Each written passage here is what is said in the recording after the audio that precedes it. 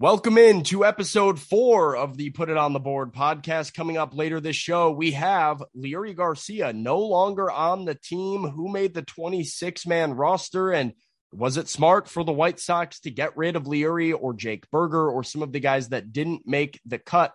Then it's our 2023 season preview. Mitchell Kaminsky of Fansided and Sports Mockery, an old friend of mine, joins the show to go over awards, superlatives, what we expect to see or not see from the White Sox this year, and ultimately, where will they finish in the AL Central? Is it the end of an era, or is the window just getting started? Is this the bounce back season that White Sox fans have been hoping and dreaming of for 2023? We're 3 days away from opening day. The season is really upon us. It is go time. It's time to do it.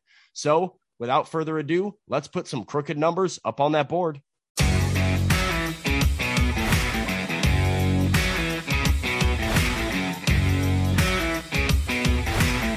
can put it on the board. Yeah. This is episode 4 of the Put It On the Board podcast.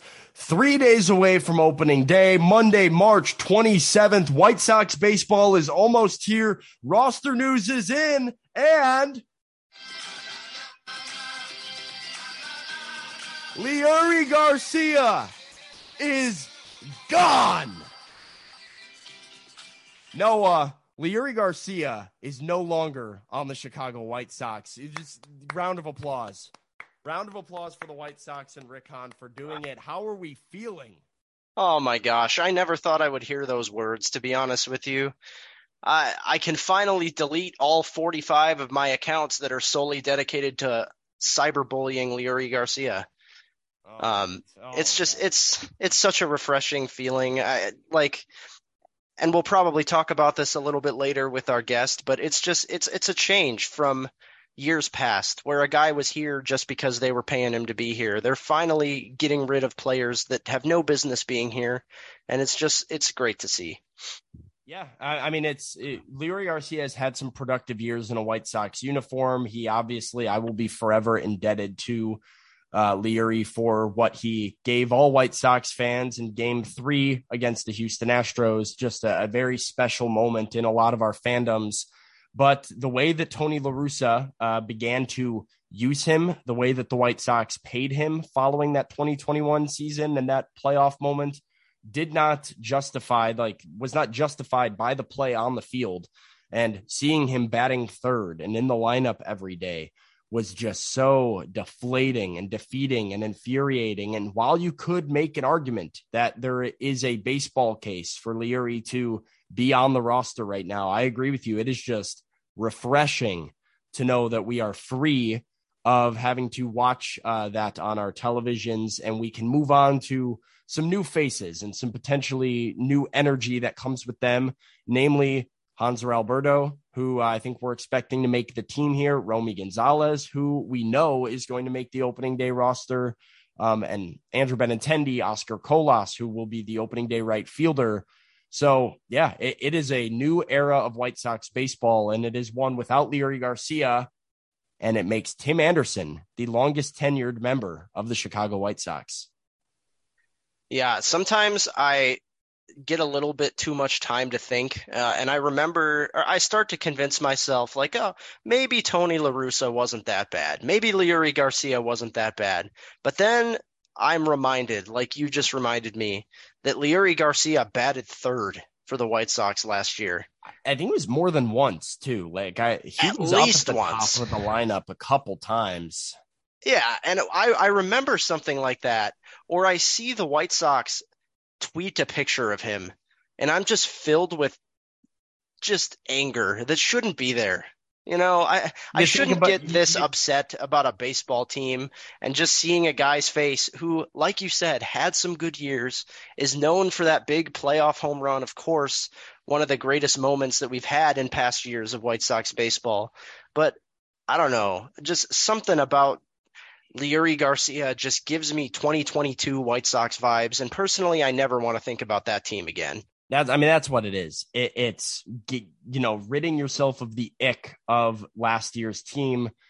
and it's the left-handed Leury one-handed wave strike three at a ball that's down at his shins, and you're just like, what are we even doing? So yeah, I mean, pretty quick intro here. Just wanted to talk about the news that came out today. But today, Noah, is our White Sox season preview. So Mitchell Kaminsky, you may know him from the 108 tournament and the run that he's going on right now. I know him as an old college friend that I go way back with, and you might have seen his stuff in Fansided or Sports Mockery. He's a great baseball fan, a great White Sox fan that he knows his stuff just as well as anybody. So we have Mitchell Kaminsky on to do a 2023 White Sox season preview with awards, superlatives, record predictions, and some hot takes mixed in there. Let's get over to Mitch.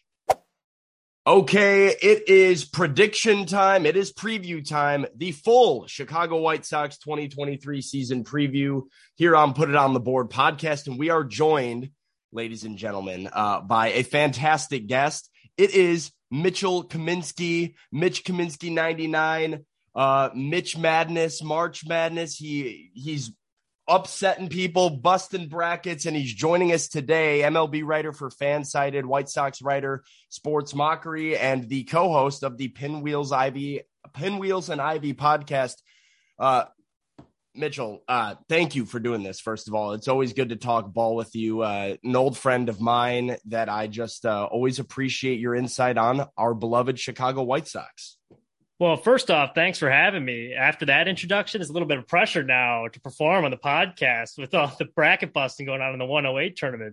Is that still alive? But I didn't want to, I was trying to find it before here. I couldn't figure out. Are you still I'm still in it. So like, I thought I was in the clear because I won my region. I'm like, okay, I'm done. And they're like, no, there's an Elite Eight now. And I got to go against Herb Lawrence, who's like an actual media guy. So I'm pretty, it's going to be an uphill battle, but I was happy we won our region. I'm playing with house money at this point. Hey man, if it's anything like the actual NCAA tournament, I think you got a great chance. Hey, who knows? We'll see. Actually, funny story. I remember going back to Sam's point, how we go way back. I remember our first day we were at Bradley. It was later, like the first day, like after like they had like an assembly later for like orientation, but like students just arrived on campus. Yeah. I was eating in the cafeteria and I had a Charlotte Knights hat on, and he comes by. He's like, "Oh, nice hat." I was like, "No way, you actually like know what this is?" He's like, "Oh yeah, like I'm a Michael Kopech guy." You had all the hats. You had like all the old Knights gear and stuff. That was big time. Those were the days back when Michael Kopech was still just a farmhand, and we were waiting on his highly anticipated debut. And now here we are. The prospects are here. The prospects are up. The window is opened and closed, ? And now maybe cracked. And where are the White Sox? We don't know. That's what we're talking about today. I gave you guys a list of some awards and superlatives, I suppose, that I think will be fun to go over instead of your generic, here's a season preview and what we think could happen. I thought we could just, slap some labels on these things. So things like the team MVP to the best call up to the Johnny Hustle award for the team's best hustle. We've got bold predictions. I don't even know where you guys want to start.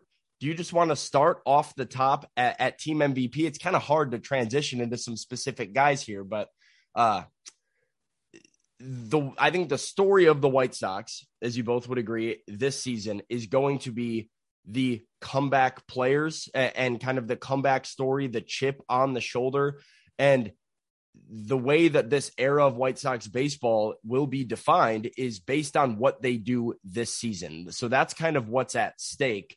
Do either one of you guys have something that you're just kind of itching to get off your chest to kick things off here?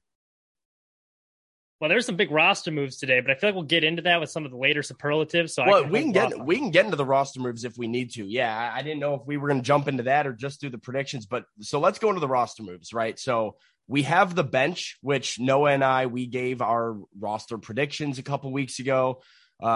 Leury Garcia not on the team, so you can cross him out from like your fan favorite award, perhaps, maybe team MVP. If you were going to pick Leury for that, don't. He is no longer on the roster.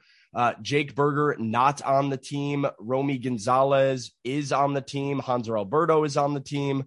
Gavin Sheets, Sebi Zavala is the bench, and then Nick Avila, who I think everybody thought was going to make the bullpen, the Major League bullpen, as a Rule 5 draft pick, not on the roster, and Gregory Santos presumably getting the last bullpen spot. So Noah, your thoughts real quick on the roster moves here. So a few surprises, but overall, glorious day. Leury's gone.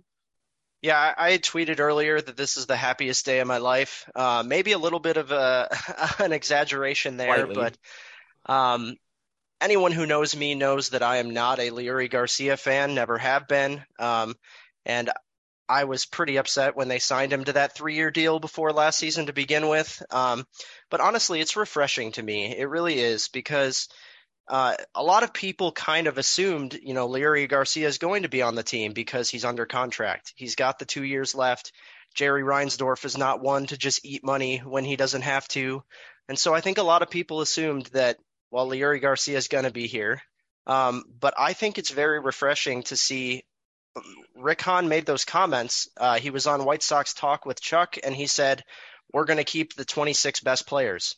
And I think it's good to see him following up on that comment with actually doing that. I think it shows that both Rick and Pedro Grifol have a lot of pull when it comes to who they want on this roster and how they want this team to look. So I think for fans that have been frustrated the past couple of years with, the Tony La Russa hire and power seemingly being taken out of Rick Hahn's hands, I think this is refreshing to see, and I'm happy about it. Mitch, are you concerned at all about the idea? I'm not sure it's been officially confirmed, but Billy Hamilton not on the roster. Like Jake Marisnik is not going to be on the team. So your bench is what I said of Sheets, Zavala, Gonzalez, and Alberto. Is there a concern for you that there's no real outfielder in that group? Is that worrisome? Yeah, I'm really actually. So I agree with you to a point with Garcia. I think it was refreshing that they're going to take the 26 best guys, and it's sending a message that performance matters. We know we're paying you, but your performance is going to mean something. So that was refreshing to see. But then they take Gonzalez on the roster, which was surprising to me, because if you're going to take Hanser Alberto, you got your utility infield guy. And I know people are saying, well, you're leaving Berger off because of the defense. But you already have Hanser, who's going to be playing the multiple positions in the infield as your utility guy. You really don't have a fourth outfielder. I know Gonzalez can play the outfield, but he's not a good outfielder. I feel like at that point, you might as well just keep Garcia, who can switch hit. Because as bad as Garcia was last year, Gonzalez wasn't much better. People liked him because he hustled, and that was refreshing to see. But he wasn't a good hitter. And this he was has been in the minor leagues. This has been my take on Romy Gonzalez. I'm actually really refreshed by that, because I keep looking at, and I want the guy to be good. I like him. I'm rooting for him. He's the kind of player that I really enjoy. But yeah, I keep looking in the mirror being like, guys, what are we like? We're making this guy out to be some top prospect that can't miss, or for a while, the starting second baseman. He has not proven himself in the major leagues or even in Charlotte to give me a reason to be like, well, he's guaranteed a roster spot. Now, he's played well the last 2 weeks or so since coming back from his injury in the spring, and I guess that earned him his spot. And the positional versatility puts him on the team over a guy like Jake Berger, who is stuck at corner infield and designated hitter. But we'll probably see Berger at some point this year. But I actually think that's a very, very strong take out of you because – I want Romy to do well, but I have a hard time seeing it. And if he's not a good defensive outfielder, you need one of those guys off a bench late in the game. And where are you going to turn? Marisnik has a better glove.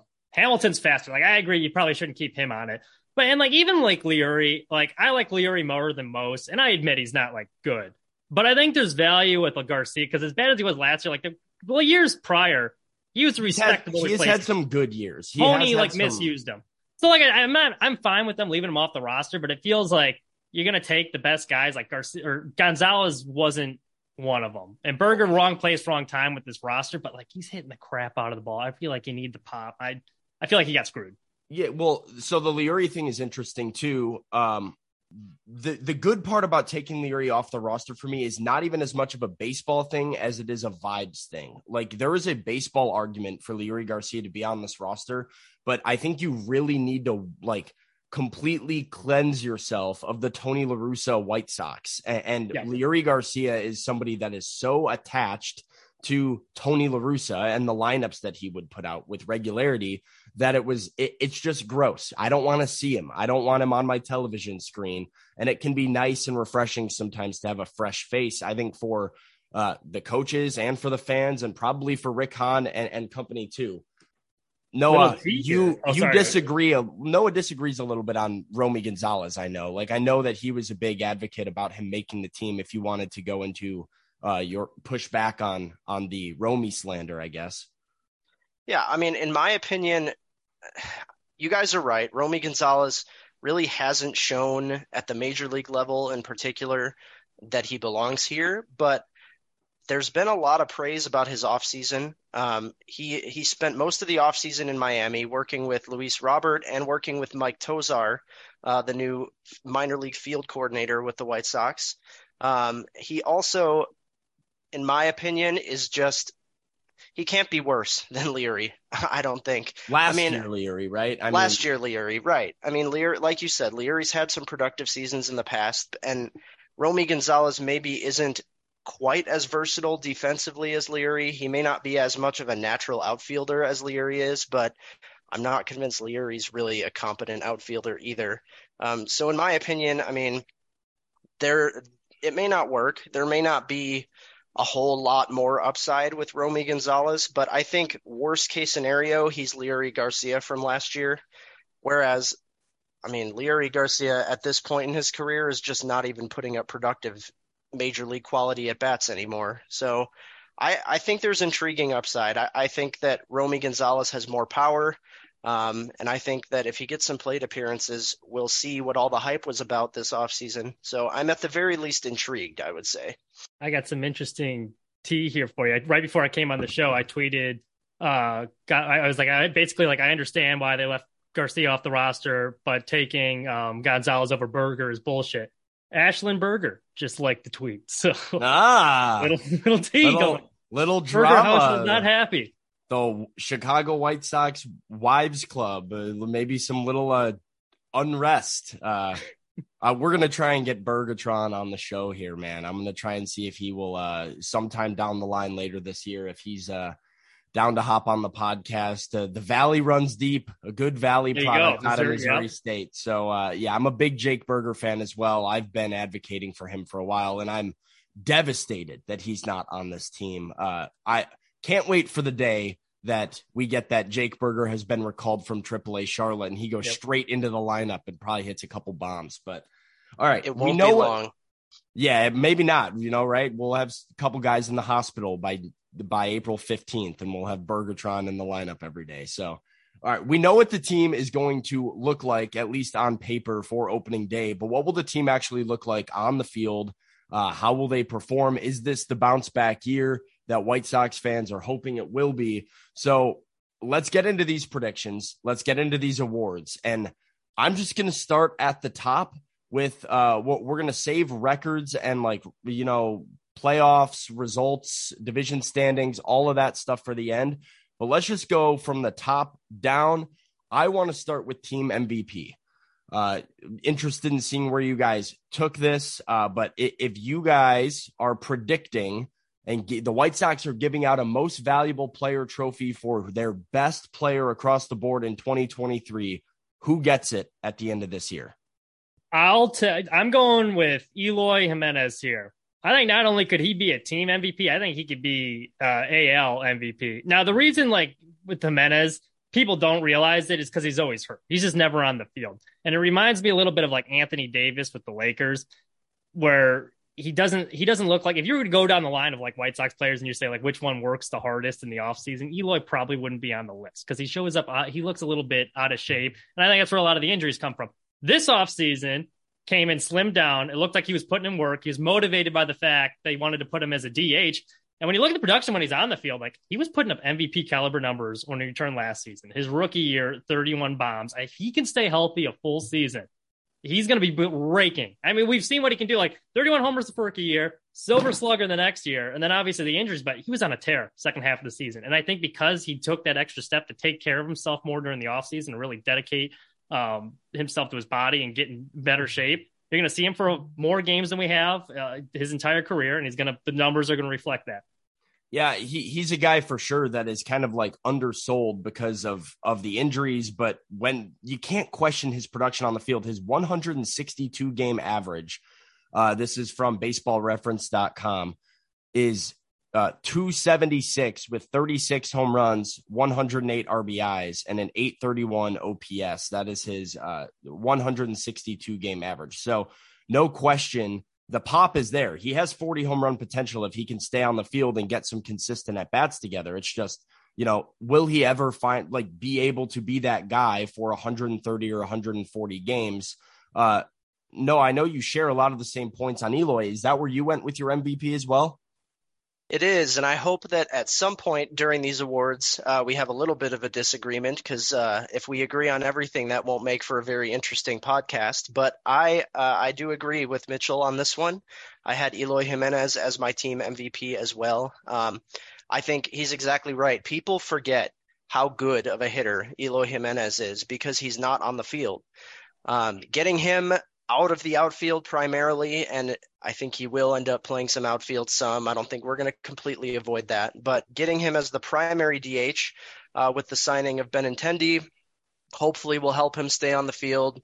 Like Mitchell said, he slimmed down a little bit. He's a little bit more athletic, so hopefully we will keep him on the field, and I think that people are going to remember this year how good of a hitter he is. I think when healthy, he is overall the best hitter on this team. Well, you said we aren't going to disagree. I haven't gotten to go yet. That's where all the disagreement usually comes from, is from out of my mouth. I do not have Eloy Jimenez as my team MVP. I have the team MVP last year, the unquestioned best player on this roster. You might not think of him as MVP because he isn't one of your 9 guys in the field every day, but I'm taking Dylan Cease because if you were making a list of the top 100 players in baseball right now, Dylan Cease is the highest Chicago White Sox and maybe the only Chicago White Sox that cracks that list. He was the backbone of that starting rotation last season and really kept them in the fight. Him and Lance Lynn kept them in the fight late into September because of what they were able to do in the second half. A 2.20 ERA, in 184 innings. He struck out 227 batters, a career high for Dylan Cease. And of course, he is just, I believe he's 27? Yeah, 27 years old. So right entering this prime of his career, he's had some hiccups in spring training, but I believe in Dylan Cease. I believe in the stuff that even when he's not at his best, he'll find a way to get outs. And I think if he repeats that, he will be unquestionably the best player and the most valuable player the White Sox have. I don't disagree with anything you said, but are you a little concerned about any regression? It's hard to hold the guy to the standard that he was last year. Like, he was otherworldly number-wise. I think that's going to be really hard to repeat even for a guy of his caliber. No, I agree. I do think regression is imminent for him, but I still think a regressed Dylan Cease is the best player on the White Sox. Like, I think if he has that 220 becomes 280 over the same amount of innings, he's going to get deep into games. He's going to strike out guys. Like, the earned run numbers might regress a little bit, but I still think a guy that you can give the ball to every 5th day with a chance to absolutely dominate it and make you win and will give you a chance to win, I think is better than any of the position players, at least in terms of like his league-wide value. Okay, moving on down the line. This one's fascinating because this is probably the widest category of them all. It's comeback player of the year. This is what this team is about. We mentioned it off the top, right? Like, so many guys that are looking to bounce back from a really, really bad down year last year.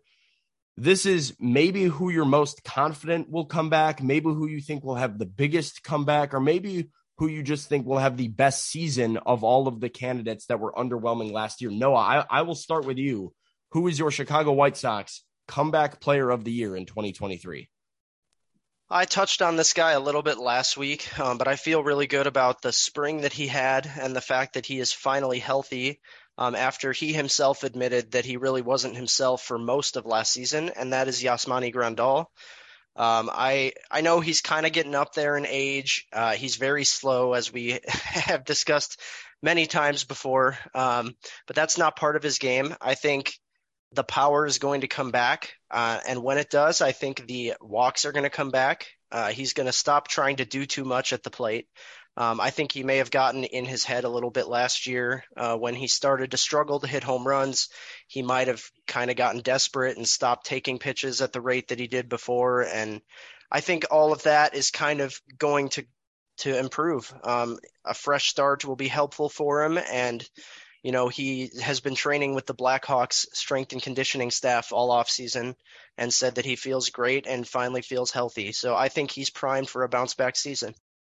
Reinforcing that the shift gone too is going to help him dramatically. Well, we'll see. I mean, the shift is hypothetically gone, right? In rule, it is gone. But, you know, if they're doing that outfield trick, you know, it has a lot of the same effects. But, yeah, I mean, a guy loses his lower half. It really takes away your ability to do anything at the plate, to run, to be behind the plate, catching. So it's really a question of those knees. And if he still has enough in those knees to play, here's mine. This is actually an interesting one. And I don't know why this jumped out to me, but I think this is both a player I think will have a comeback and the player I think the White Sox need to bounce back more than anybody else. And he's not a guy people talk about as needing to do this. It is Tim Anderson for me. I think Tim Anderson is the comeback player of the year and the biggest name the White Sox need back. The version we got last year, yeah, he hit 301. I guess you can look at that and look at the All-Star appearance and say, oh, well, Tim Anderson didn't have a bad year. I mean, his OPS dropped almost 100 points from, you know, his 2019 to 2021 seasons, over 100 points in some of them. Not a lot of pop. The power basically disappeared for the entire second half. Also some injuries, some bad defense, a lot of like, I don't want to say lazy, but lazy leadership in some ways where it just felt like he was going through the motions out there at shortstop. And I think the White Sox will and need to see that fiery 2019 Tim Anderson back on the field at shortstop for them. And if they have him, that's the spark plug that your team needs. If you don't, if you've got going through the motions, Tim, I think it sets the tone for a lot of, you know, more of the same behavior a year later. He did admittedly have a down year, but having a down year for Tim Anderson where you're hitting over 300, I find it hard to be bounce back player, especially when all the injuries were playing a factor with him, and everyone do that. He just wasn't Tim Anderson last season, and in order for this White Sox team to succeed, I think he needs to be the catalyst that he was in 2021, the guy that he was in 2020 and 2019. Like, give me 315 with 17 to 20 home runs again, and, you know, all of that energy at shortstop. That's the guy that I need, and you need that bounce back. I have a lot of confidence in Tim to do it. I think last year he was down for a number of reasons, but yeah, that's my guy. It's just hard. Some of these guys, I don't know if I can count on a Moncada or a Yasmani Grandal to bounce back quite like I know I can with Tim. So my bounce back guy, I'm going Lucas Giolito. This is a guy that actually had a bad season last year, and the Sox, for them to be significantly better, they need him to return to their ace form. So there's a couple of factors into why I think he's going to bounce back. Number one, you know, the stuff's there. Like, he has the track record to show, like, we know he's a good pitcher for whatever reason at all. Came in bulked up last offseason, slim back down. He claims he's in the best shape of his life. I know everyone says that this time of year, but he does look a lot better. I think spring training results were pretty solid. He looked a little bit more confident. And I would also think that I think the pitch clock is going to help him. One, he's a guy that seems like it's going to get in his head a little bit, like when things are going wrong. He doesn't have a whole lot of time to think now about it, which is going to help. He said he was adjusting to it well. He was getting in a good rhythm. So that was very encouraging to see. So I think we're going to see a pretty big year. And also, it's a contract year for him. He wants to get paid, and to do that, he's going to have a big season. So these guys, right when they know that a payday window is about to open up, they tend to come in a little bit with an extra motivation. So I think he's going to have a big bounce back season.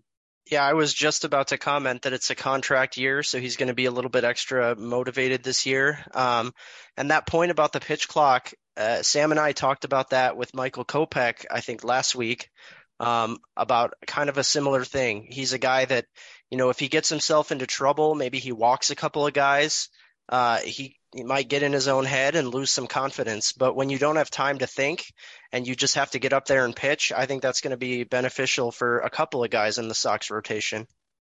Yeah, no, for sure. And Lucas Giolito is another guy as well. You kind of touched on it, but he's a cerebral guy that knows his own body and he knows how to succeed. And we've seen this progression of him as a major league pitcher with the White Sox, where he's at a stage now of his career where he has a bad year. He knows why. Like, he can attribute it to specific things that he then works hard to fix in the offseason. And if anybody knows how to fix Lucas Giolito after a down year, it's going to be Ethan Katz, the guy that, fixed him earlier in his career and worked on some of these things with him. So not a bad pick at all for comeback player of the year.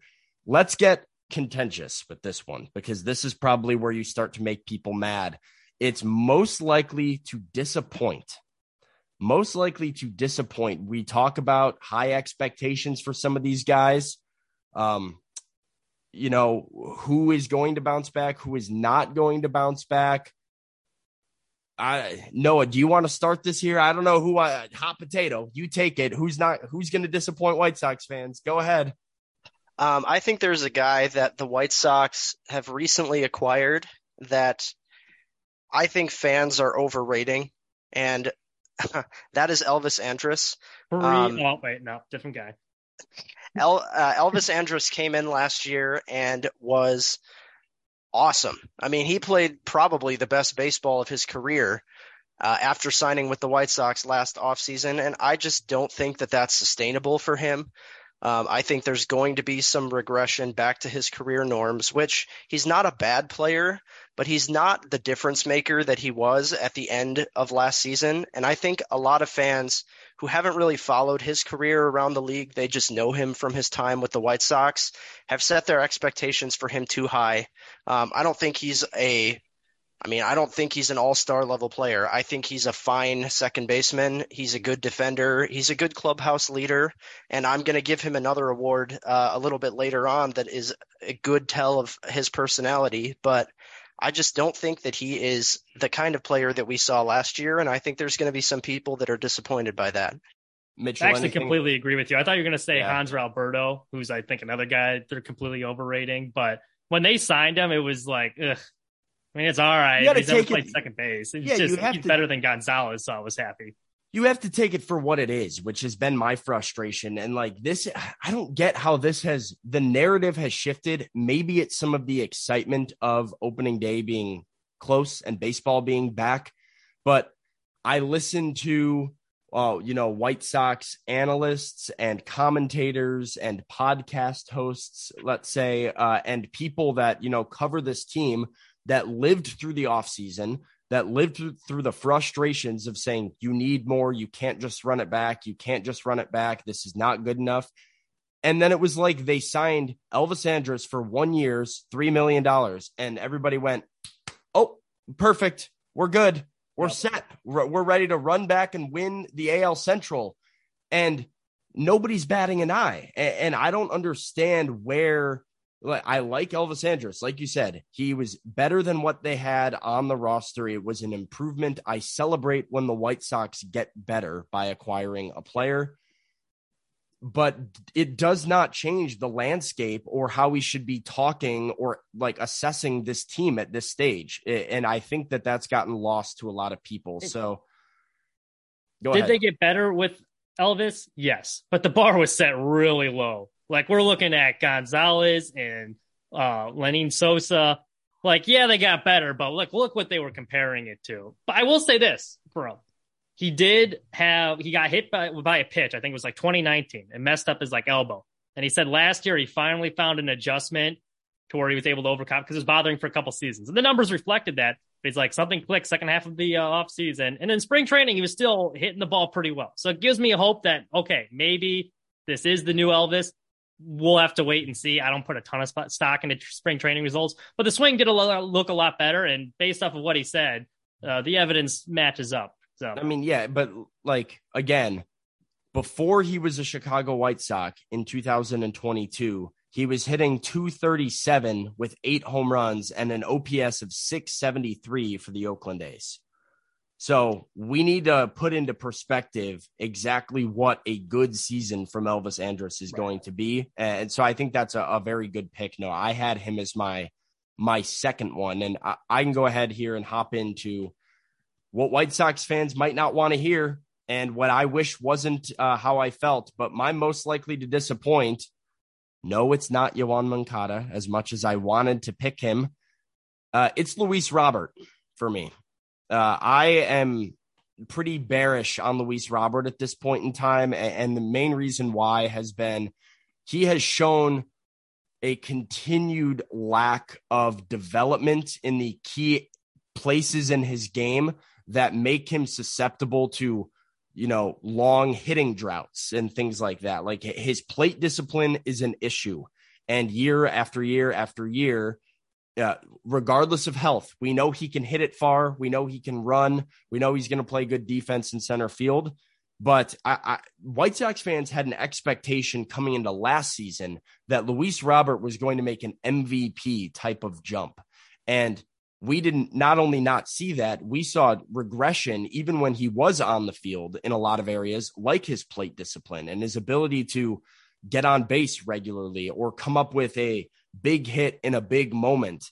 And so far, I think that was the story of his World Baseball Classic as well. He had some singles here and there. He had a good amount of singles and had a decently high average, but he struck out a lot, left a lot of guys in scoring position, and he just was swinging at not good pitches. So it's hard for me to see him taking a huge jump forward right now when I don't see the work in the areas that are needed in order to kind of cut off some of the fat in his game.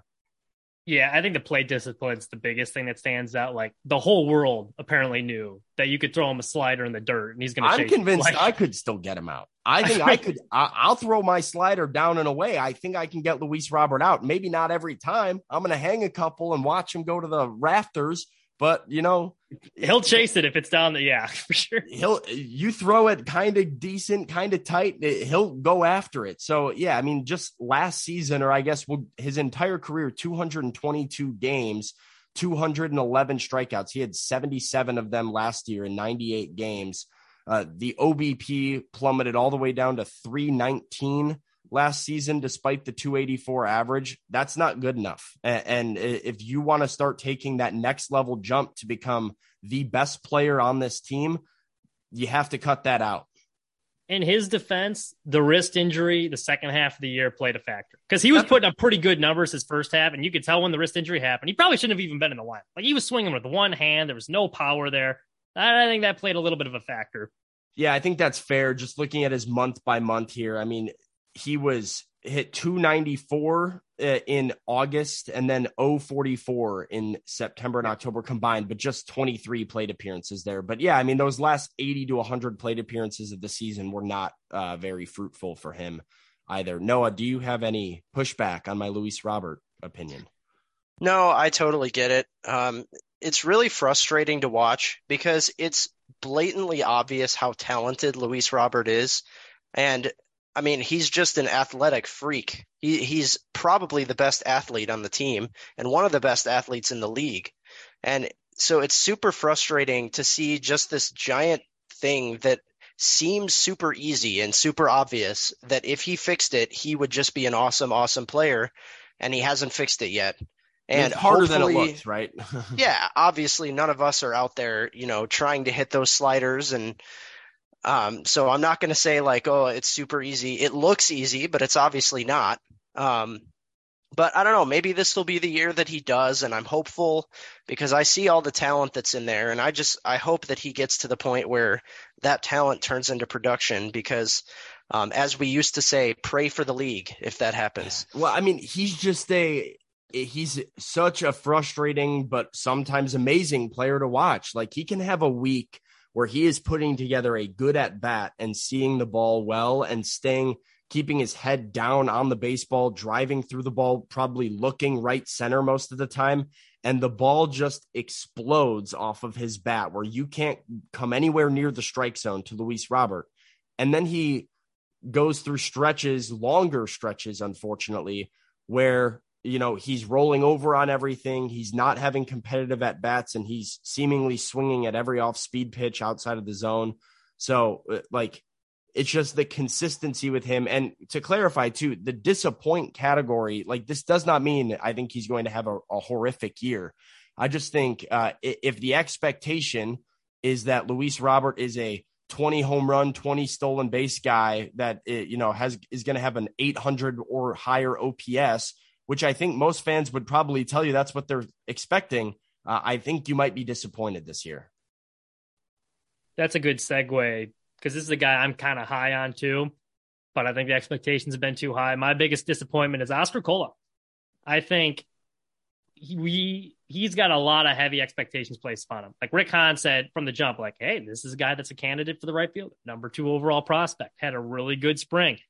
People have high expectations for him. I see people placing bets for him to win Rookie of the Year. This guy's tearing the cover off the ball. That is really unfair for a rookie that's had one season in North America playing. I think he's going to go through his growing pains, and I don't know, based off the expectations placed upon him, I just don't think it's fair. They're asking a lot for a contending team to ask this kid come up in your first year, be a significant contributor. It's unreasonable. He's got talent. There's pop there, and I think he's got a strong arm. There's a lot to like. I just think it's going to be close to an Andrew Vaughn type rookie season. The numbers aren't going to be what everyone's thinking. I don't think he wins Rookie of the Year. Well, I think you are actually very on there, because this was my issue with the Colas being your right fielder thing as a whole. I want him to be the right fielder. I want him to get at bats, but I have been in the camp of sign a veteran right fielder to platoon with Oscar Colas when you need to, because he is going to go through some growing pains. He is going to have to learn on the fly. And the fan base, as well as the team, needs to be patient with a young guy that you said has one professional season in North America, and understanding that. But you are also in a World Series, quote unquote, window that you need to capitalize on. And so relying on a guy that has that little experience at this stage in your window is a dangerous, dangerous game to play, where now they need him to be a large impact player, and they can't afford to get bad Oscar Colas. Yeah, you cannot afford to have a guy going through growing pains, but with him, it's going to happen. And you have to stick with him. You can't send him down. You can't bench him. So you are living and dying with what Oscar Colas does as a MLB rookie. And I think he'll be all right. I think I can see 15, 20 homers, but there's going to be a lot of strikeouts, and I think it's going to be close to a 230 to 250 type average. I think that's pretty close to what you had last week, Noah. Yeah, we talked a lot about this last week, actually. So those of you that want to hear about Oscar Colas more, go check out last week's episode.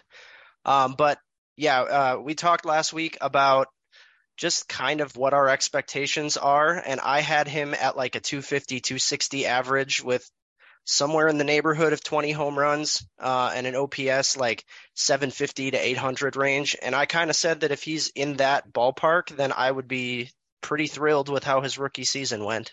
But you also said, too, it was an interesting point that you were like, well, I think it's more likely that he hits 25 home runs with a 220 average than it is he hits 300. And the power is not there. Absolutely. So, yeah, the interesting point. All right, let's get to something a bit more positive, because talking about all these players that we love, how they're going to disappoint us and hurt us, we'll go really quick. We don't have to do any details with this one, but I told you to pick most likely to be a fan favorite. We see it randomly with this fan base. So maybe it's an active player that everybody's going to learn to love right now.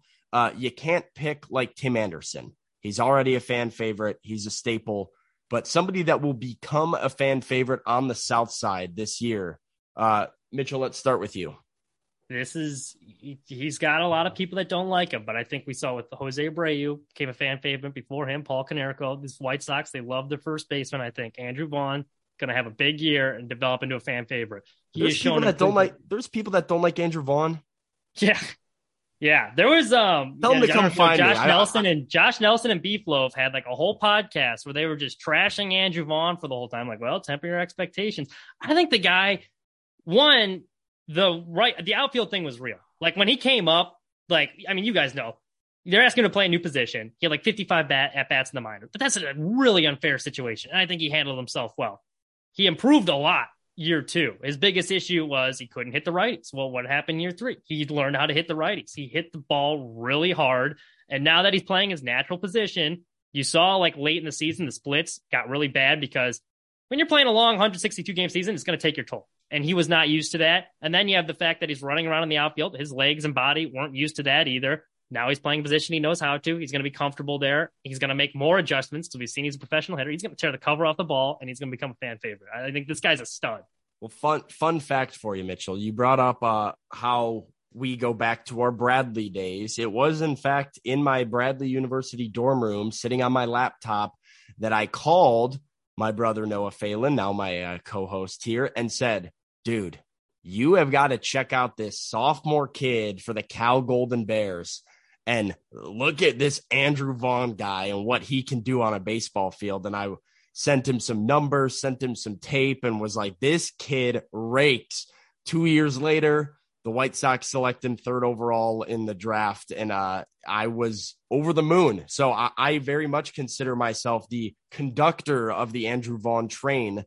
And, we're not stopping. So get aboard or ride with us or get run over is what I'll say for Andrew Vaughn, because they're going to know this year. I think that's a really good one. Noah, your fan favorite? It's got to be Mike Clevenger. Crickets. No, in all seriousness, this is a guy that I think kind of already has a little bit of a cult following among White Sox fans. But I think the more experience he has here in Chicago, the more that people are going to like him. And that is Jake Berger. I think he's just a very likable guy. He hops on everybody's podcast, and you can just tell how much he loves baseball and he loves Chicago, and he's just a very relatable guy. He's opened up about some of the struggles he's had that I think a lot of people can relate to. And I just think he's a guy that everyone roots for. And the more experience he has in Chicago, the more people are going to see him and the more people are going to like him. I like that pick. I didn't think of that one, but I love Jake Berger. We were talking. I love Jake Berger. Mitchell loves Jake Berger. We love Jake. How can you not love? Doesn't Jake everyone Berger? like Jake Berger though? I mean, you got that story there, like already. Like, who doesn't root for Jake Berger? Incredible You're an asshole if you don't root for Jake Berger. Yeah, I mean, incredible story, incredible ball player. Like, he's been good for the Sox. Like, when he's been he has been a legitimately good major league hitter when he has been up at the big league level, and it just makes it so much fun to root for. Makes him very fun, and that's why I think we're a little bit butthurt that he's not on the roster right now. But all right, here's mine. This is an interesting one. Maybe it's recency bias. I don't know. So I had originally said when the White Sox signed Andrew Benintendi that he was going to be an immediate fan favorite playing left field. I do think that's still possible, but my person is one Sebastian Zavala. Seb. Oh, I love Seb. It's like the most popular guy in town's the backup quarterback. You can't go wrong as the backup catcher. You come in and you go 0 for 4. They're like, hey, did you call a good game tonight, Seb? That's all that we care about. He hits a home run. It's a win, win, win. I think Sebi Zavala can have a really productive season off the bench this year. And he's somebody that White Sox fans in particular will just really embrace if he starts. You get a Sebi bomb off the bench a couple times a year. I see Sebi Zavala as my sort of dark horse to be a big fan favorite by this time next year. You're speaking my language. It's an ongoing joke on the Pinwheels and Ivy podcast that I'm a Seb stan. I mean, when he hit the 4 bombs in a game, like, you'd look at him in the dugout and he was just like, yeah, I don't give, like, you would have thought he was like 0 for 4. He just didn't give a shit. He was cool as a cucumber. Like, this guy is awesome. I remember watching it back, and I was just like, I don't remember. I was in Iowa City, and I pulled up to like a sports bar in Iowa City at the time, and I looked up, and everybody's freaking out about Sebi Zavala. And I'm getting these notifications on my phone. Sebi Zavala hits a 3-run home run. Sebi Zavala hits a 2-run home run. And I'm looking, I'm like, Sebi Zavala, who? I'm like, where did this come from? But we've seen it in spring training. He's having an okay spring. Don't sleep on Sebi. And he was a fun name to say too. Yeah. He quietly had a productive season last year, and he ended up taking a lot of at-bats because Yasmani Grandal kind of dealt with injuries on and off throughout the year. But if you look at the numbers, he was not bad last year at all, and he's a guy that, like, hardly anybody talks about. But I think that if he follows that up with another decent season, then he's going to be noticed a lot. Yeah, for sure. People forget I was at Sebi Zavala's first career hit. I There you saw go. it with that pop-up that dropped in like 2019. I saw it with my own eyes. But all right, that one's pretty quick. This one might have a little bit more to it. We talked about two positive categories here. One of them is the best call-up of a player that is not on the opening day roster. But let's talk about the guys that are on the team that are much like Sebi Zavala and are not getting talked about. So this is the biggest dark horse, somebody that you might look back on a successful 2023 White Sox season and say, wow, look, he came out of nowhere, or why weren't we talking about him sooner?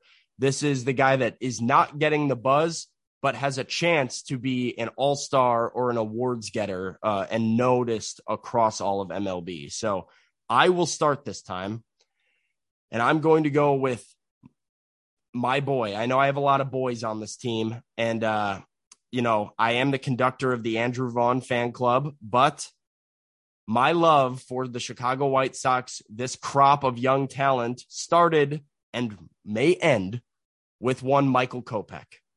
I have been one of Michael Kopech's biggest supporters from the moment he was traded. I have loved watching him progress. It has been frustrating at times with some of the setbacks that he's had, from the Tommy John to even as recently as last year with his knee surgery.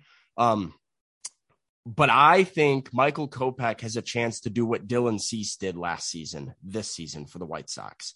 We know the stuff is there. He has been throwing hard in spring training.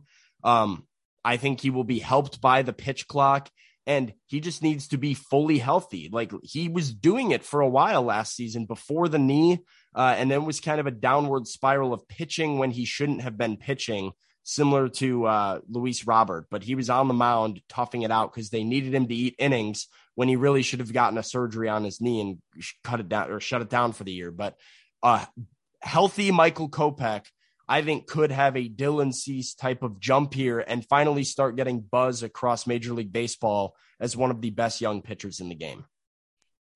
Yeah, I also had Michael Kopech as mine, so I do agree with you. I've loved what I've seen from him so far in spring training. Like you said, he came out throwing 98 in his first Cactus League outing, which not many people do, unless you're Jordan Hicks throwing 105. I don't know if you guys saw that, but yeah, that was insane. I saw Ryan Helsley was throwing something crazy too. They got a couple of them there in St. Louis that are pretty good. They're in the back end of their bullpen. But Kopech, the fastball's there, the slider's there, and I think the X factor for him is the changeup. Getting that third pitch and getting it over the plate, which he's tried to do so far in spring training. At least his first outing, I know it was looking pretty good. His last outing wasn't great, but he did say that he was dealing with some upper respiratory stuff, so he obviously wasn't feeling 100% health-wise. But yeah, I'm totally with you. I think a lot of people kind of look at, Dylan Cease, Lance Lynn, Lucas Giolito bounce back, but people forget Michael Kopech and how talented he is. And I think by the end of the season, he could be the second best starter on the White Sox, assuming that Dylan Cease is Dylan Cease. Yeah, he had a stretch in May where he was honestly in Cy Young consideration, the way he was throwing. Like, that's after he had a Yankee start and the Dodgers start where it was like, wow. Like, this guy looks good. I remember he had that one bad start where he gave up the grand slam to Martijevic or whatever in Houston, and he had the knee issue from then on, and he was like a slam dunk to make the All-Star team at that point too. But yeah, I mean, his May, he had 4 games in May, and I'm trying to find opponents had opposing batting average of 103 against Michael Kopech in the month of May, 148 in April, and 225 in June. And I was at that start against against the Yankees, rather, that he gave up, I believe, 1 hit through 6 or 7 innings. So Noah, you also had Michael Kopech. Mitchell, who's your dark horse contributor for the White Sox? All right. Well, since you said opening day roster, I'm switching mine. The guy I had is not going to be in the opening day roster, which will play well because we're doing call-ups later, so I'm going to move him down. I'm going Ronaldo Lopez. I think he should be the closer opening day when Liam Hendriks is out. He's pitching with a lot more confidence now too. He's got the unique journey where he's going from failed starter to reliever, which, a lot of that happened to Liam Hendriks too, but he was the best starter for the White Sox in 2018. And now I think he has the opportunity to be the best reliever for the White Sox this year. The eye surgery, I think, helped a lot. And now he's throwing everything with confidence, and he wants the ball in the ninth inning. Like, you listen to him talk, and like, you can hear him confident. He's like, I'm confident in throwing any pitch in any situation. Let me at him. Like, his slider's filthy. He's got a blazing fastball. I think that Katz has been putting in some work with him. I think he's going to have a big year. Yeah, all the good ones are like Kendall Graveman was that too, right? He was a starter turned reliever and, kind of found his niche doing that. And he's been really good about that. We'll get into the saves thing. Heck, why don't we just jump into it now? We can take a break from the awards and really the two categories that I wanted. I told you team leaders and major statistics. The two categories are home runs and saves for me. Because ERA, I feel like we're all pretty confident Dylan Cease should have the best ERA. Stolen bases, who really cares? Batting average, probably Tim Anderson. I think we would agree on that. Maybe Andrew Benintendi if you think he has another year like he did last year. But I think the two where there is some debate, although maybe not with home runs the way that we've been talking, is home runs and saves. So, Noah, who leads the White Sox in home runs this season? Yeah, my answer is probably going to be pretty obvious. I think it's going to be Eloy Jimenez. I think the pure power that Eloy has is better than anyone else on the team, and the key is just going to be staying on the field for him. But I don't think that there will be too much of a challenge there for him if he's on the field. I think he should lead by a pretty significant margin. Mitchell, I'm assuming you're in the Eloy camp as well as somebody who picked him as his team MVP. Yeah, he's going to lead the team in home runs. And I think he'll What's the number? Lead the team in average. What's the number? I think I'm going – the injury is such a looming factor with him. This is assuming he's healthy and plays at least, we'll say, like 120 games. I think he can hit – we'll go 44. 44. Oh, my. If he hits 44, I think – we're in a good spot if Eloy Jimenez is hitting 44. He will be above 30. We're going bold, though. I think so Mitchell is assuming that they're bringing back the AAA baseball from a couple of years ago. Hitters Park, I got faith in my boy. Like, Eloy might hit 54 if he played at Wrigley 81 times a year. I mean, he owns the Cubs, especially at Wrigley Field. What's nice about Eloy, too, I think he's going to hit in like the upper 280s, too. Like, he'll be within a sniffing distance of 300. Along with all that power. Yeah, he's certainly capable. A lot of for a guy that has that light tower power, he hits his fair share of ground balls up the middle and, finds a way to find a hit when you need it. Let's do the saves thing because Pedro Grifol has said that there will not be a closer, that it will be by committee, I suppose, at least to start the year. But is Liam Hendriks going to be back and lead the White Sox in saves? Is it going – that's what you're saying off the bat? Lance Lynn was on AJ Przinsky's podcast. His comments are really encouraging. Liam was like, yeah, I'm going to be back in May and like ready to pitch. And Lance was like, all right, like chill, buddy. But I do think by July, like assuming everything goes well with the treatment, he'll be back. And if it is a save by committee, the saves are going to be spread around. You got a lot of inexperienced guys that aren't really used to closing out the ninth inning. So I think when Liam gets back, he'll have at least the second half of the season, couple months, he'll rack up some saves. It won't be a lot. I think even like 15 would be enough to lead this team. That could be a good point that if it is by committee for the first few months and Liam Hendriks is back, even just for like August and September, he might have an opportunity to get up to double digits in saves. Noah, who's your saves leader? Like, I think Pedro can say like, oh, we're going to go by committee, we're going to go by matchup, but I think ultimately he's going to have kind of a go-to guy. In the meantime, I think Aaron Bummer is going to get some chances. I think Reynaldo Lopez is going to get some chances, but I think his go-to guy is going to be Kendall Graveman. He did do a little bit of closing with the Mariners when he was there a couple of years ago. He saved a few games for the White Sox last year.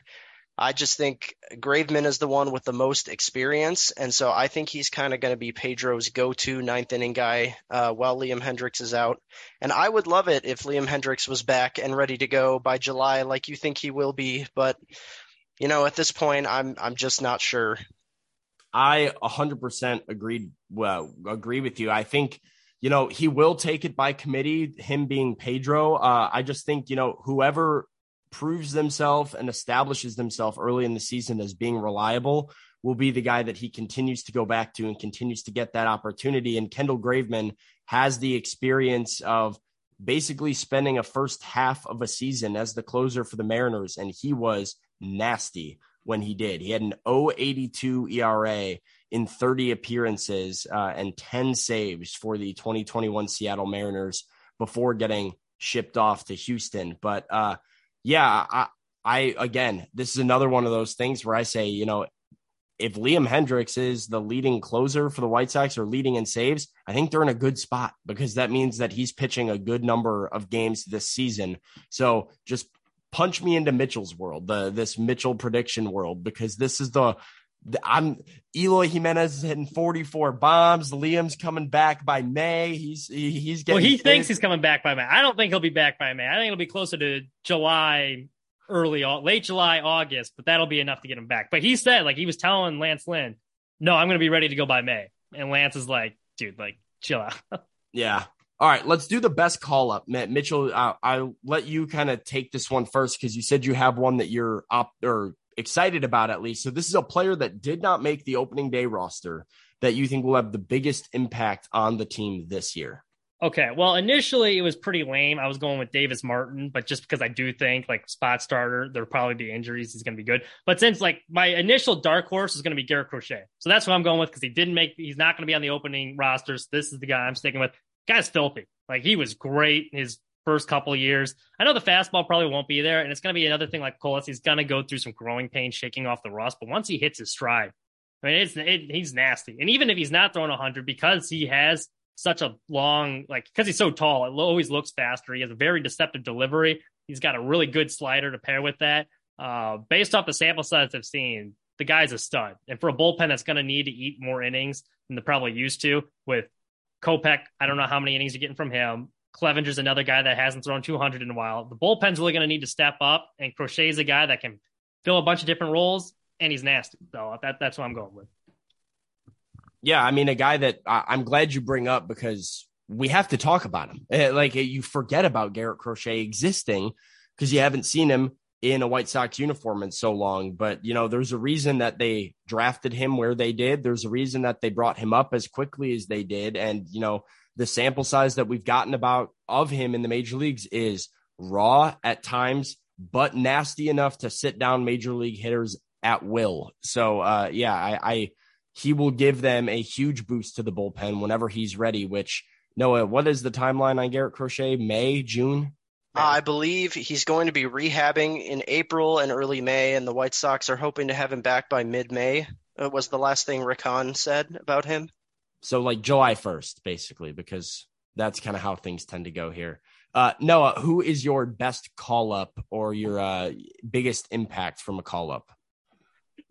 So Mitchell brought up Davis Martin, and it's not going to be him, but it is going to be a guy that I think can be the 2023 version of what Davis Martin was last year.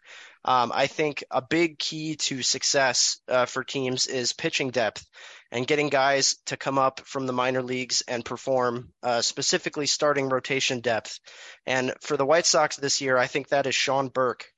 I think he is a guy who's on the cusp of the major leagues. He's probably going to start the year in Charlotte's rotation, but aside from Davis Martin, I think he's going to be the next man up if someone were to go down in the rotation, or maybe they need an extra man for a doubleheader and they go with him. Regardless, I think he's going to get some major league innings this year, and I think Sox fans are going to get a chance to see what he can do, and I'm a big fan of his. So this is the world that I don't want to live in, where we need Sean Burke in the majors because two of our starting rotation pieces go down. So that one, count me out on that. I went pretty basic with mine. I had Jake Berger, but I think that the history of injury on this team, you're going to need a bat like that you can call up and stick at third base or DH 5 times a week. And I think we'll see plenty of Burger bombs on the South Side in 2023. So that was my biggest one here. the Johnny Hustle Award. Shout out to Manny Machado, Johnny, who is not Johnny Hustle. He'd be up for the Worst Hustler Award, which we'll get to right after this, but we'll just do them together. Best and Worst Hustler, kind of a weird one, but goes into the fan favorite a little bit, but maybe also is the who is and is not playing Pedro Grifol baseball. No, I'll let you start. Yeah. So for the biggest hustler, I mentioned this guy earlier. I think it's going to be Elvis Andrus. He is the kind of guy who is a leader, and everyone that's played with him has praised him in the clubhouse. And Rick Hahn and Pedro Grifol kind of said the same thing. They think he's an important piece in the clubhouse, and he is the kind of guy that's going to play the game the right way. He's going to hustle on the bases. He's going to play good defense. And like I said, I don't think he's an all-star by any means. He's a fine player, but I think his attitude and his hustle are going to be something that a lot of the young players on this team need to emulate.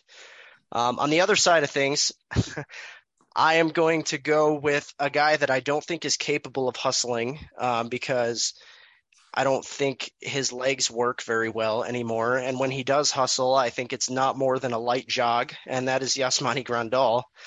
I think he could probably hit a ball. Hustle is about the effort, Noah. It's about it. Well, I think you could make a case that he could be the hustle guy of the year. You listen to the workouts he's putting in. It doesn't look like he's hustling because he's like could race a pregnant woman and he'd finish third. But like I think he'll hustle, and he's on a contract year too.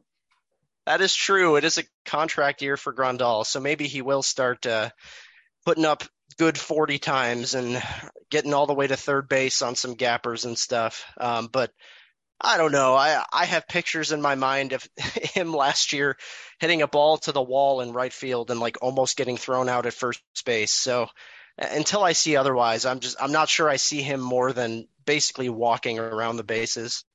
Yasmani Grandal could race a pregnant woman and finish third. I will clip that. That is Mitchell Kaminsky coming for Yasmani's. He's got a family, man. Come on. All right. That's why he just needs to hit home runs, and then we won't have to worry about it. Hey, you can jog all you want as long as the ball's over the fence. So Yeah. Hey, if we ever have the privilege of having Yaz on this podcast, we're gonna have to mention that to him and see his thoughts about it. We'll bring Mitchell back on and he can say. I can tell. Yeah, I'll tell him. I like Grandal too. I thought it was a great signing when they picked him up. I was thrilled by his 2021 season. I think the knees play a factor. He's just slow. Yeah, he'd be the first to tell you. Not his strength. He probably would be the first to tell you as well. I think he has before, but Yeah. All right.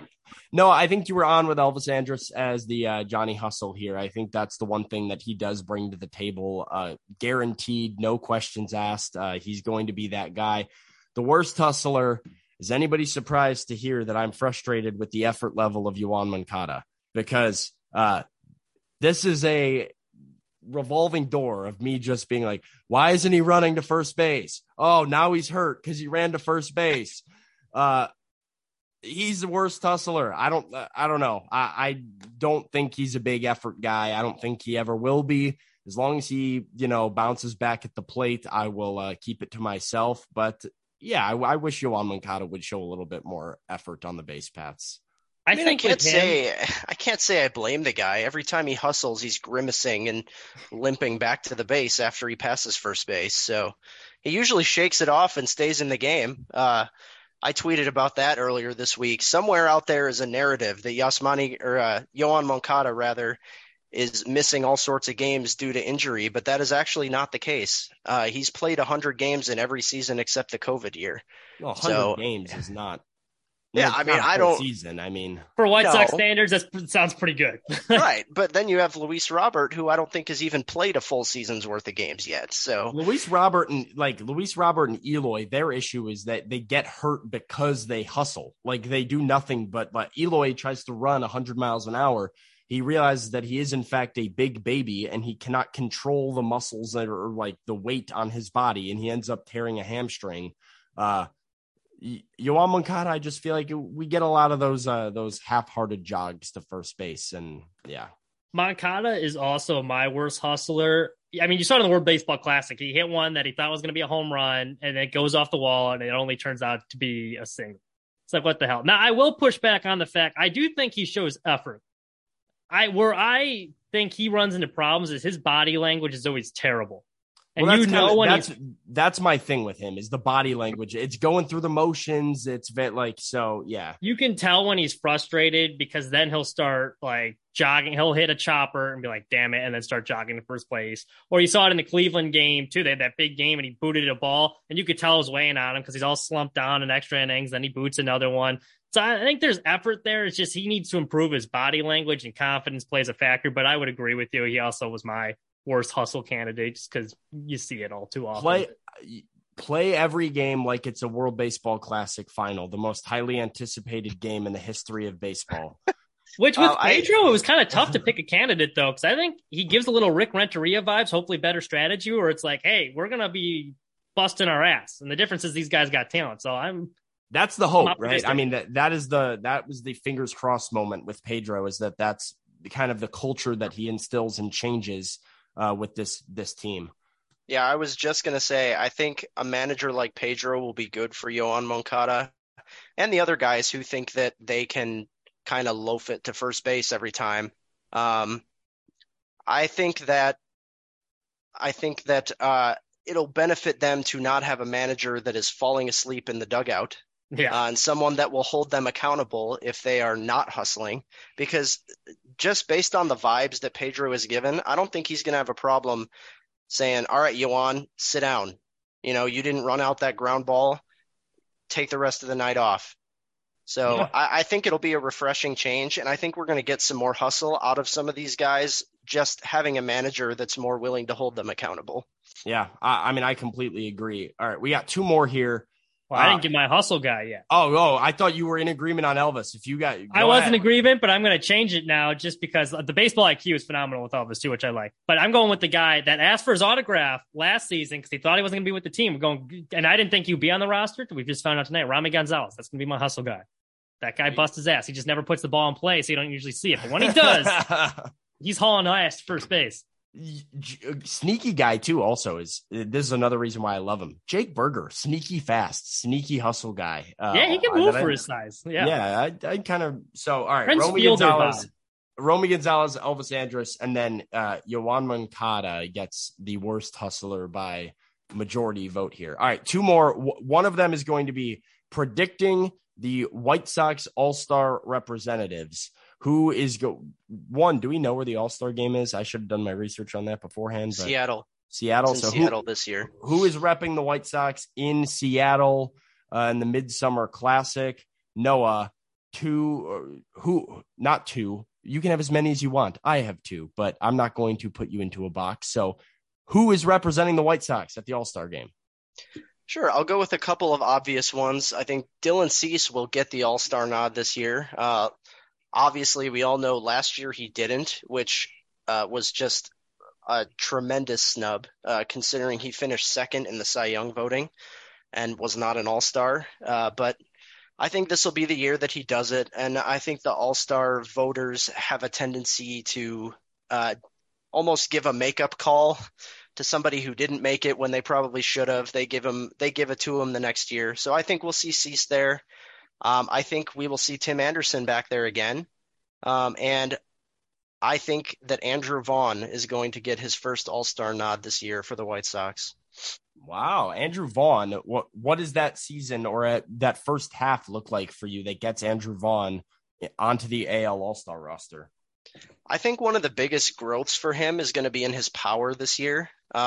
He'll always hit for average. I think he'll always be in the 280 to 300 range with his average, maybe even a little above 300 if he has a good year. But it wouldn't surprise me if Andrew Vaughn hits, 290 with 17, 18 home runs in the first half. I really do think he's going to have a big year. In the first half. I mean, that would be, quite the resurgence that the White Sox lineup needs if they're getting 17 or 18. I mean, I don't think it's impossible. I'm an Andrew Vaughn guy. I just, that is a big leap for sure. I am in agreement on Cease and am in agreement on Anderson. That is it. I have two All-Star representatives, and I think it's the two guys. The best player on the team being Cease, and then Anderson, the guy that has done it now 2 years in a row. So Those are my two. Mitchell, all-stars for the White Sox. I also have two. I think it's going to depend if they're in first place or not and how well they're playing. But for some reason, no one seems to acknowledge Dylan Cease. Got screwed for the All-Star game. Got screwed for first team, too. You look at a lot of the ballots, he completely got hosed. So I'm going with my MVP. I think Eloy Jimenez is going to have a big year. And then TA, he doesn't even need to have the best season, but because he's so popular in the face of the franchise at this point, like you see, like he's turning into a star in baseball just for fan voting purposes. I think he's an easy guy to get in where even if he's having a decent season, people are going to want to see him in the All-Star game. He's got the bat flip, the swag. So I think he will be there too. And if they're playing really well, then maybe they'll let Cease in and they acknowledge him this summer. But my two are Eloy and TA. Yeah, I think Tim, he hits 300. He's in because of the fan. Like so much of it is just your name recognition in the baseball fan voting and stuff. It's why you see guys like Salvador Perez leading the catcher voting every year. And Yadier Molina is still the starting catcher for the NL last year. A lot of it is just, once you break the seal and establish yourself as an all-star or an all-star starter, it makes it a lot easier to get back. And Tim has now been able to do that. Okay, here we go. This is the bold predictions.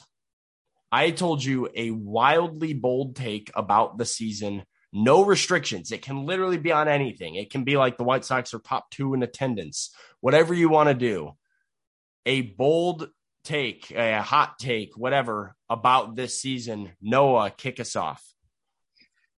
Well, I had one. I'm not sure it's bold enough, so I might take it a step further. But it kind of goes back to my all-star picks, and that was Andrew Vaughn is an all-star, Jose Abreu is not this year. So I think, like I said, I think Andrew Vaughn's going to have a big year. Jose Abreu, I love him. I always will.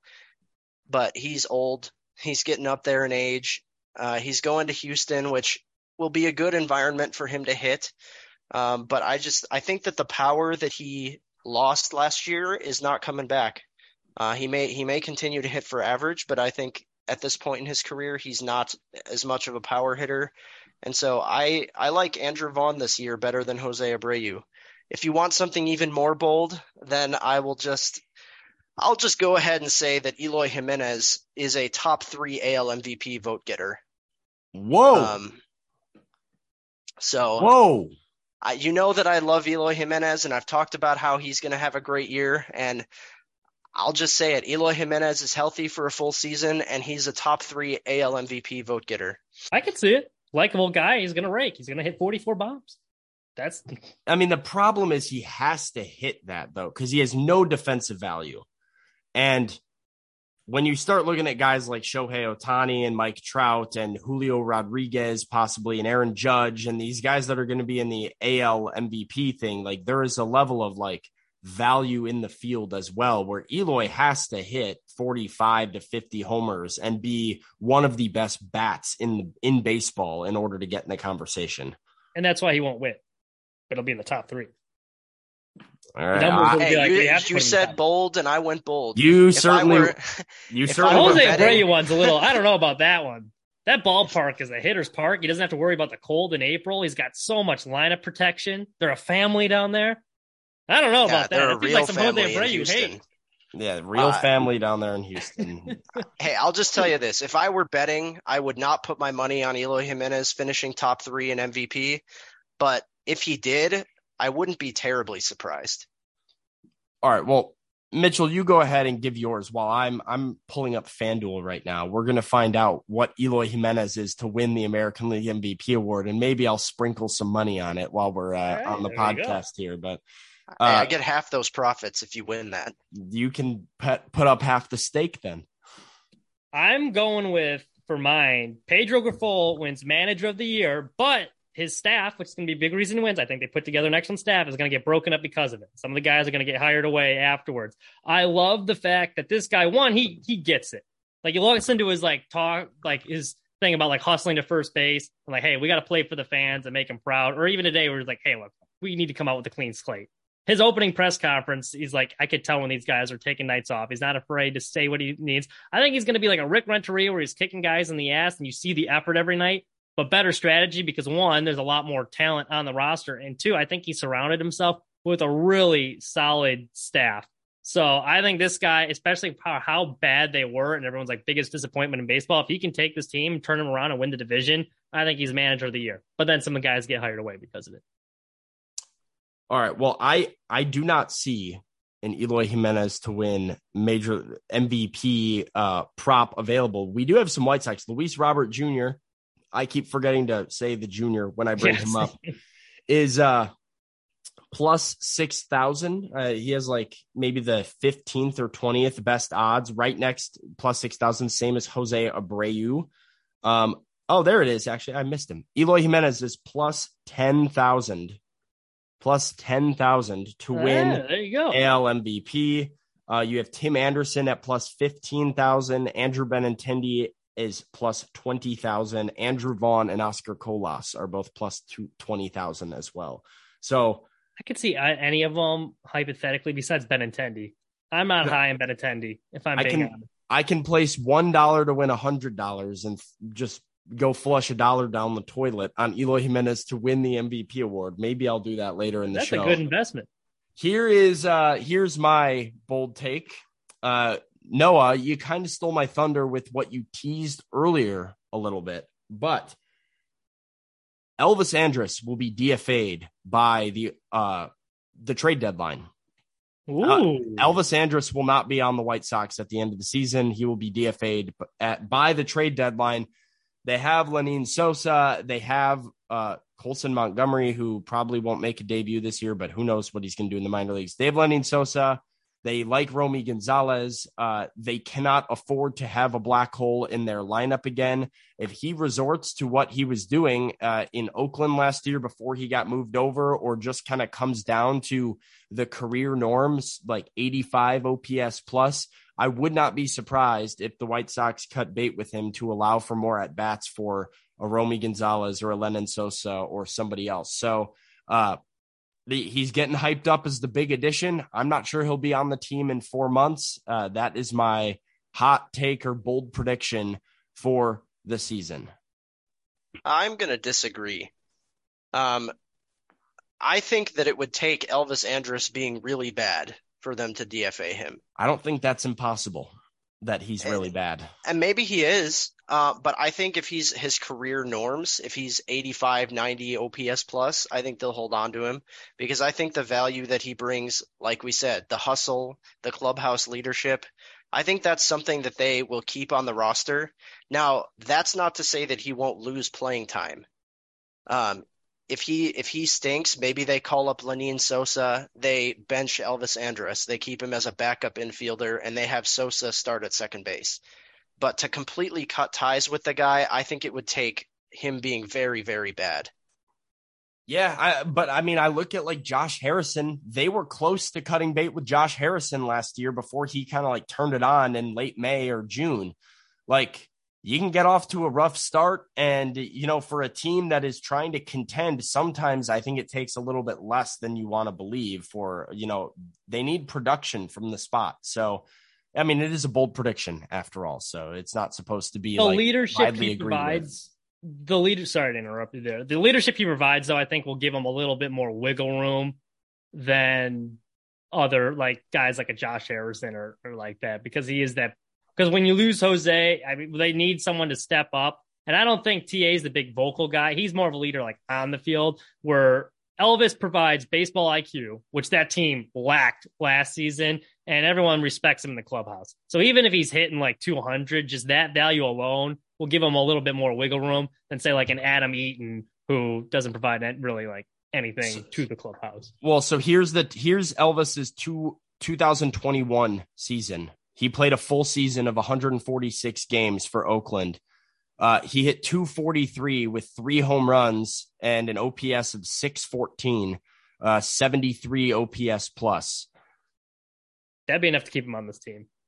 I don't think so. I don't think so. I think if that's what he's doing, which, by the way, those numbers, the fact that that was his 2021 full season is exactly why White Sox fans need to stop with the Elvis is the savior type of thing. But I don't know if he's not doing if he's struggling that badly at the plate, I think they mark it as sunken cost and kind of go for somebody else who can be more productive. But they don't have anyone more productive. I think Alberto is wildly overrated. I think that spring training screams like a Jacob May all over it, where everyone's all high on him. But like, there's a reason he's bounced around. But Alberto is what, like, those things that you said about Andrus are why they're keeping Alberto. It's because the Dodgers love him as a leader and as a locker room and like clubhouse presence. Pedro Grifol feels the same way. And that's like a guy that he knows has sparked things for this team. And Chuck Garfien and interviewed Pedro, and Pedro said like, yeah, he's been like the vocal teacher and leader along with Elvis Andrus for a guy like Oscar Colas. So I think he does a lot of the same things. I just think that I don't think it's a guarantee that he makes the team. This is my bold prediction. I think he is DFA'd at some point by and you'll know right away. I mean, if he's coming out strong, he'll be on the team the full year. If things get off to a rocky start, I wouldn't be surprised at all. Okay, let's do it. Let's do the big one, right? We've broken down some of these players, comebacks, MVPs, all-stars, 45 home run AL MVP seasons for certain DH/right fielders for the White Sox. But where is the team as a whole? 81-81 last season when things seemingly couldn't get worse. But I do like to point out that, certain things like the second half of Elvis Andrus and the second half of Dylan Cease and Lance Lynn, and those were big positives in the White Sox season that are not guaranteed to repeat themselves this year. Regression is also a real thing. So who wants to kick us off? I'll just go with Noah. You have to start it. I want your record prediction, where the White Sox finish in the American League Central, and what their playoff results will be if you have them making the postseason. This is a very, very hard question because I think there are a lot of possibilities for this White Sox team. I just wrote up an entire power rankings article. It's going to be coming out this week through Sox on 35th, where I ranked every team in the league from 30 to 1. And so I went into detail about depth charts, rotation, and just kind of my general thoughts about all 30 teams. And I think the White Sox, more than any other team necessarily, there might be a couple that are up there with them. I think there is a very large variation in potential outcomes for the White Sox season. There are a number of things that could go wrong that could easily make the record worse than last year. There are a number of things that could go right that could greatly improve the team. Or it could be very similar. So I think there's a lot of things. There's kind of a lot of things up in the air. Translation is they could be worse, they could be better, but they could also stay the same. That's very insightful of you. I know. That's some deep analysis right there. There's a reason they play the games, is that projections are just projections, and who knows what could happen. But the record that I settled on after some debate is I have the White Sox at 88 wins. So I have them 7 games better than last year, 88 wins, and I have them kind of in a shootout for the top of the division, but not with Cleveland. I think Minnesota is the team that the White Sox will battle with for the division, and I don't think Cleveland will be bad. I don't think Cleveland's ever really bad. A bad season for Cleveland is around 500, and I think they'll be a couple games over 500. I've got Cleveland at like 83, 84 wins. But I think the Twins and the White Sox are going to hover in the 88 to 90 win range. For the sake of this, we will just say that the White Sox do not win the division. The Twins win it by a game. And the White Sox will play in the wild card series. And whether or not they advance really depends on the matchup for me. I'll say they do. I'll say the White Sox win the wild card series and then lose in the division series to whoever they end up playing. So that is where I'm going to officially stick my predictions, and undoubtedly that'll be completely off, and we'll revisit this at the end of the year and probably laugh at me for thinking this. So 88 wins, a wild card series win, and you don't have them winning the division, correct? I have them coming up a game short of the division, playing in the wild card second series. place in the Central, a wild card series win, and a loss in the division series. Mitchell Kaminsky, where are you at on this team? I'm actually pretty close with Noah. I had 88 wins. I do have them winning the division. Now, it was tough for me because looking at all the division winners last year, everyone was 90 or above wins. But I think the division's a lot tougher this year. I think Cleveland improved a lot during the offseason. You could argue they were the most improved this offseason. I think Minnesota will be a little bit better, so they'll be tough. So because of that, I think it's going to be a dogfight, and so 88 wins will be enough to get it done and to win the division. This team's good. I mean, the White Sox last year had the talent. I just think they had the wrong manager at the helm, which he can be used as scapegoat, sure, but I just don't see everyone having as bad of a year as they did last year. There's too much talent on the team. I think they're far and away the most talented team in the division still, despite the lack of improvements during the offseason. So I think 88 wins will be enough to get it done. The gentleman sweep, they get their ass kicked in the ALDS.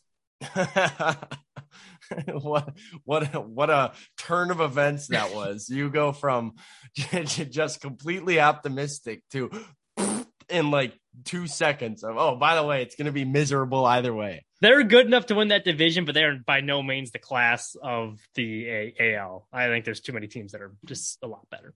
So I've battled with it too, because I've been pretty adamant in the, like, they're not better than they were last year on paper camp. You lost Jose Abreu. Johnny Cueto's season last year is better than anything you're going to get out of Mike Clevenger this year. Dylan Cease and Lance Lynn could potentially find some regression from where they were a year ago. And the health is a major unknown. So for those reasons, I have a hard time seeing where they're better. Now, I think Pedro Grifol brings an aspect of improvement to these guys who are naturally looking for bounce back seasons. The Yoan Moncadas, the, Luis Roberts, Eloy Jimenez's of this team, where we could see some real productive baseball from them. But another thing I think is important to note is the new scheduling will give the White Sox a much, much, much harder schedule this year than last year. You are going to have to deal with so for everybody that's saying, well, you went 500 last year. You went 500 last year playing a bad Twins team, down the stretch, at least a bad Twins team, a really bad Royals team, and an even worse Tigers team. Yeah, but the Royals kind of whooped us. That's yeah, good. To be fair, the Royals did win the season series against the White Sox last year. So true, but you're playing those teams regardless. And I wish I had the exact numbers up in front of me, but I saw on MLB Network that the White Sox were actually one of the teams that is projected to have the largest increase in games against opponents over 500 from like that they had last year to this year. So they are projected to have the second most, I think, only behind Cleveland, by the way, from playing in the Central. So that has me settled at 84 wins and not making the playoffs. I think that they will be slightly improved in their record from natural, bounce backs and progression. But ultimately, I think Cleveland year after year after year gets disrespected. I literally pulled this up for this exact point, but one of you guys go ahead and take a stab at the last time, and this is not including the COVID year where they were on pace. They went 35-25. The last time that the Cleveland Indians Guardians did not win 80 games in a season. I'm going to say like 2003. Okay, not quite. They were pretty bad for a little bit there, but we'll go 20. Oh, no, they were decent. Boy, that's tough. I'll help you. 2012. And okay, I was going to guess 2015. So kind of cool. Yeah, that's still wow. 90. Their win total since then are 92, 85, 81, 94, 102, 91, 93, on pace for 93, 80, and 92. They have pretty much every year since 2016, besides the 2021 80-win season, they've been on pace to win 93 games or done it. So this is not a team to take lightly and think that they'll be sitting around 500. I think they win the division handily again. I think they win 90 to 95 games and they go to the playoffs again. This shows what a good manager in pitching can do. Yeah, I mean, in pitching development, right? So Cleveland, I will never write them off. And until the White Sox can actually beat them, it's like it sucks because we were in 2021 being like, oh, the Guardians are on the downswing. We're on the way up. It's our division. They come back and just whoop you the next year and win 92 games and win the AL Central. So I do not have them making the playoffs. I think it'll be more fun to watch than like the misery that was last year, but I'm skeptical about getting on board with them competing for an AL Central title.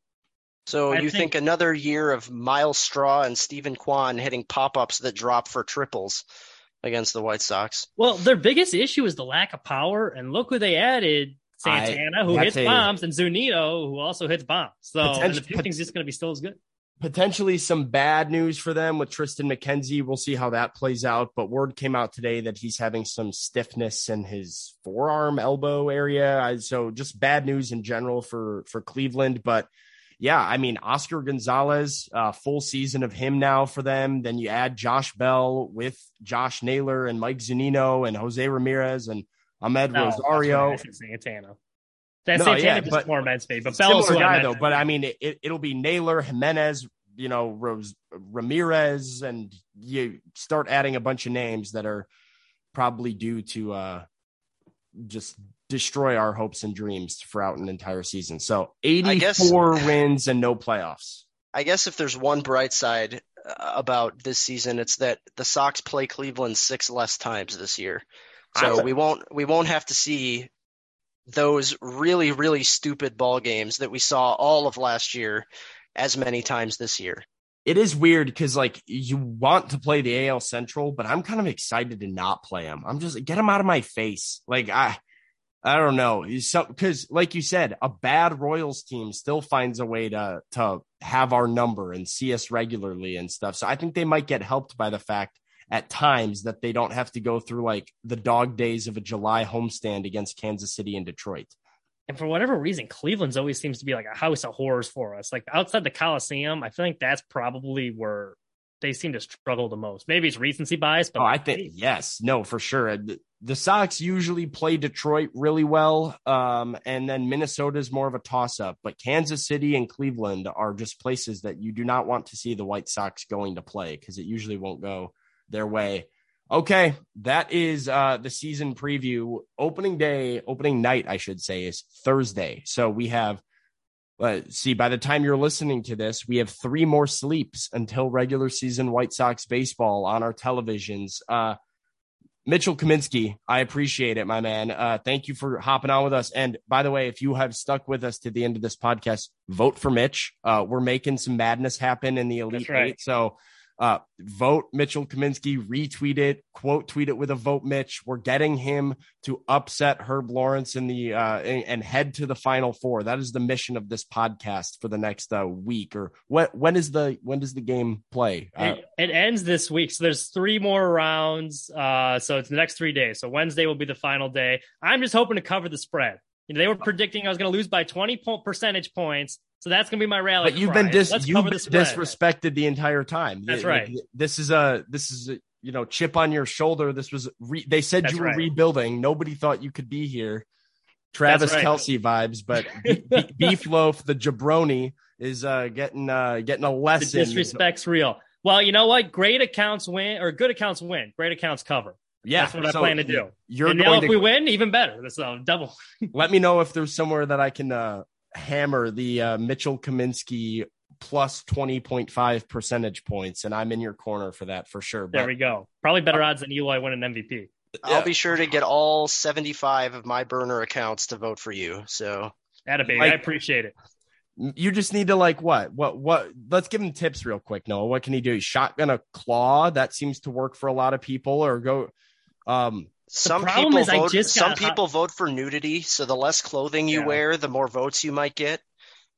Just pretend to have pretend nudity stuff. Maybe shotgun a Four Loco in the middle of the day. There you go. That gets votes. I've heard. Insulting White Sox ownership and management tends to win over the fans. Yeah. So you could make some hate videos for Rick Hahn and Jerry Reinsdorf. It's been tough because I've had to be pretty creative with it because I just got hired to work at ABC 17 in Columbia here, and they have strict rules in the contract about like the degeneracy that you need to win the 108 tournament. So like I've had to be very careful with like what I'm putting out. So there's been like times of like, oh, I could easily do what these people are doing. But like, damn, I can't. No, you've done an excellent job so far. I've appreciated the creativity that you've put into the videos, and we will certainly be hashtag vote for Mitch throughout all week. But that's Mitchell Kaminsky.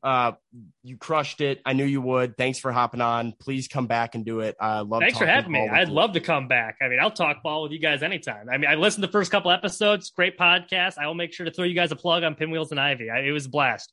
There we go, man. Appreciate it. We'll see you. Have a good one.